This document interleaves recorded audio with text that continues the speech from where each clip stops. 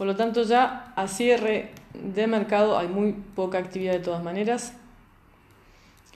Lo importante es dólar canadiense, claro que sí, se queda compra. Dólar CAD sube a 30.45, de 30.45 pasa a 1.30.50.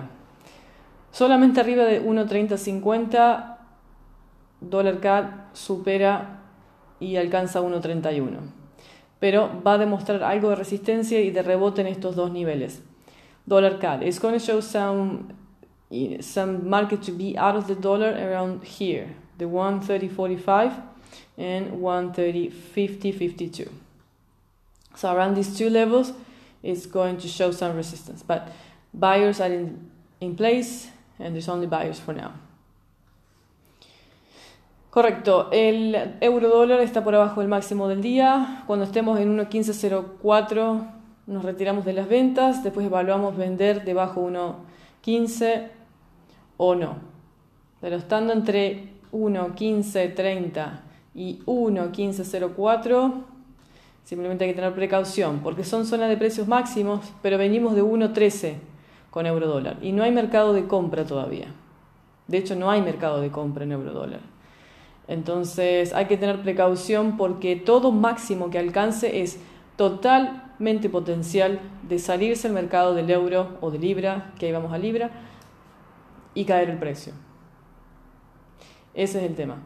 Pues puede ser el 15.30, puede ser el 15.40, puede ser el 15.50, no sabemos cuál nivel el mercado se va a empezar a salir, pero lo que sabemos es que si pasa no nos puede quedar la posición de compra. Okay.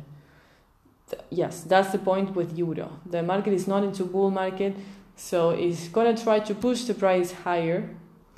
But if any moment that the market will choose to get out of the currency, we can't get stuck with the buy transaction.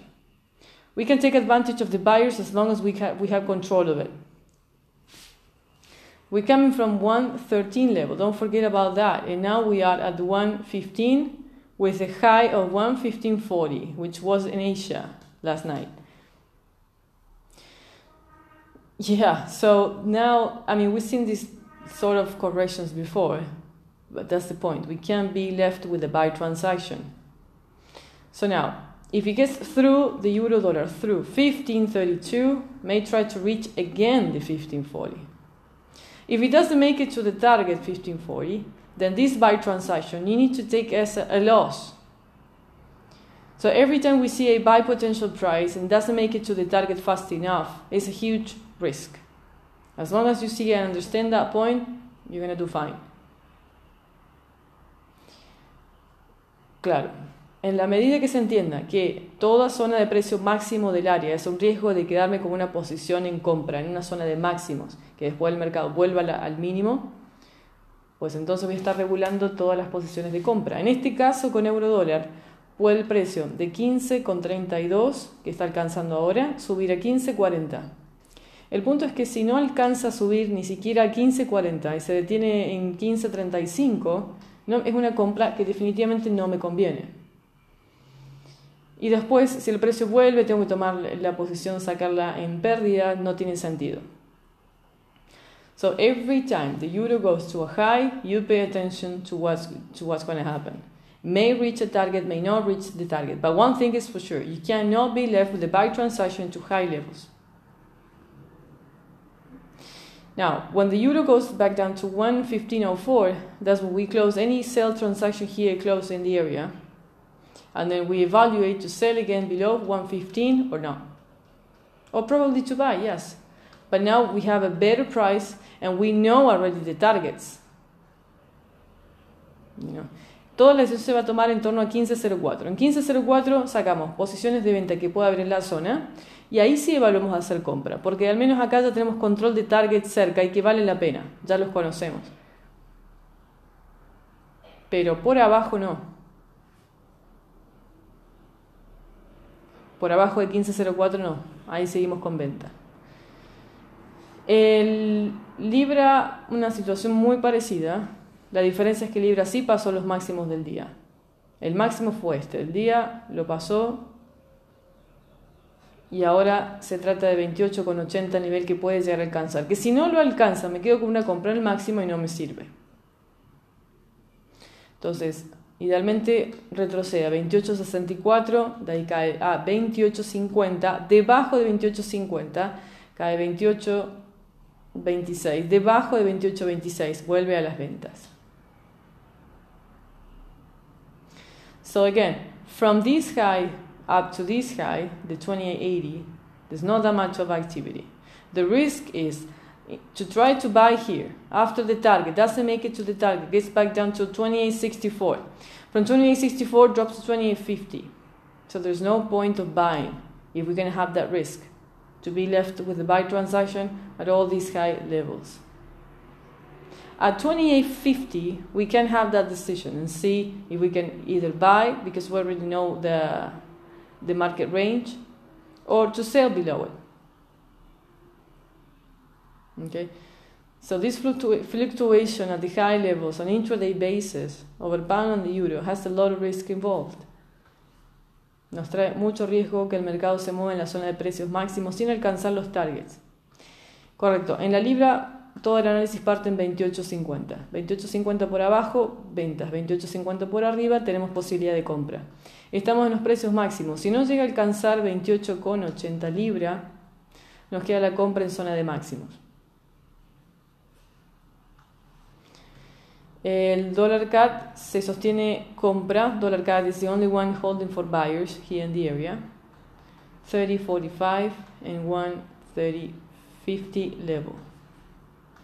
El oro, ventas. Oro se puede hacer ventas desde este nivel de acá. 11.89,72. Venta a 11.84,81. Básicamente esperar los mínimos del día. So 11.89 with 21. These are the sell levels to enter with gold down to here. 11.84 with 81. But gold has only sellers potential here in the area to do. Sí, mantengamos todo igual. En dólar yen no vamos a hacer nada. Y el índice alemán está entrando a las ventas una vez más. Desde estos niveles, el DAX tiene posibilidad de caer a 12.352. So 12.352, the potential for the DAX to go down to. 12.352, 12.352. El resto, sí, igual. Hay mucha fluctuación, mucha volatilidad, lo cual por eso hay que tener precaución. A veces me conviene no hacer nada, otras veces me conviene cubrirme, sacar posiciones que ya no me convienen. Pero, repito, de que esto ya lo hemos pasado antes. Euro dólar estando en niveles de 1.15, que eran los mínimos de la zona, subiendo 1.17, 1.17 era en la zona de máximos, caía 1.15, volvía a pasar los mínimos hacia un mínimo nuevo. Bueno, esa situación ahora del 1.15, 1.16 se trata de estos niveles ahora. Entonces, hasta no tener la seguridad de cuáles van a ser los máximos, no podemos jugarnos con las compras. En el 1.1532, 1.1532, if you want to have a buy stop, you have nothing to get from the buy transaction here. From here goes up to here, and that's it. And then if it doesn't make it to the target, it drops to the 15.20, you need to take that as a loss. It was 1.15.04, it gets below 1.15 and it's going back to the sellers. So in every transaction you may try to think that it's going to work, think on the opposite. What happens if it doesn't make it? The opportunity versus the risk of the transaction, basically. Es la oportunidad versus el riesgo de la posición. Si no llega al target, ¿qué hago con la transacción? Correcto. Entonces, claro, no llega al target, cae el precio, me tengo que salir de la posición en pérdida. Después cae un precio que puede ser en definición de comprador o de vendedor. Gana el vendedor y ya se compra. Encima que me está acumulando interés negativo, la tengo que totalmente retirar. Vamos a tomar una decisión con euro por arriba de 15.36. Yes, above 1.1536, we're going to have a A decision over the euro. Only above here. 1536. 1.1536. Y con libra va a tener que ser ahora arriba de 1.28,70 por lo menos. Entre este nivel y el target no se puede hacer nada con libra. Between here and the target we are not going to do anything. Sí, vamos a esperar el cierre de mercado ahora. We're going to wait the closing of the market now and see if we either don't do anything with the buyers over pound and euro, or if we have an opportunity to no risk get in the market and buy for these two. If we don't see any risk, then yes. Si vemos que no hay riesgo, se va a recomendar sí hacer compras rápidas, porque no es para sostenerlas mucho, pero si se da en la situación, sí. En la medida que no veamos riesgo involucrado de que al momento que retroceda tengo que cerrar la posición de compra. Correcto. Seguimos entonces por el chat. We'll continue over the chat from now on. Yes. Correcto. Por el chat, sí.